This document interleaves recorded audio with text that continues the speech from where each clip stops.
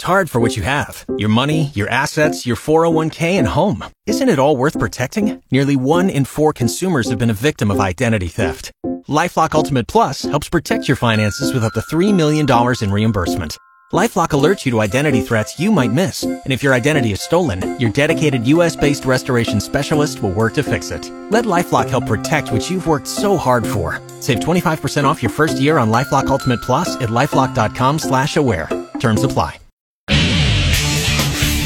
Work continues for the Nebraska football team ahead of their matchup this Saturday night at Wisconsin. During Tuesday's presser after practice, Husker defensive coordinator Tony White said he was pleased the way the defense responded against Maryland following the loss to Michigan State. I told them before kickoff, I was like, I can get a vibe of the guys, and I felt like it was kind of like Illinois, where I'm like, you guys are going to make it right today. And they did. They played their butts off. Meanwhile, Husker offensive coordinator Marcus Satterfield after practice talked about the quarterback room's health situation. We're getting them all ready. Heinrich was limited today.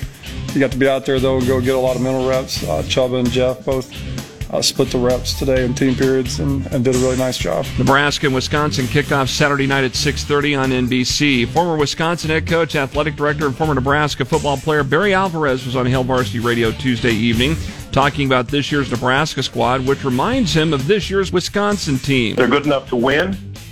They've made mistakes to beat themselves at times, much like the Wisconsin team. And before you can win, you have to stop beating yourself. More with Barry Alvarez in the podcast of Hail Varsity, which you can find on KFOR's Facebook and Twitter pages. The Nebraska women's basketball team got a 79-32 win over Alcorn State Tuesday night at Pinnacle Bank Arena. Alexis Markowski had 20 points and 9 rebounds to help the Huskers improve to 3-0. Nebraska now plays in-state rival and 22nd-ranked Creighton Sunday afternoon at 1 o'clock on BTN. The Nebraska men's basketball team, they host Stony Brook tonight at Pinnacle Bank Arena. Game time there at 7 on BTN+. The 8th-ranked Creighton men's basketball team got 23 points, 11 rebounds, and 9 assists from Trey Alexander as the Blue Jays pulled out a 92-84 win Tuesday night over Iowa in Omaha.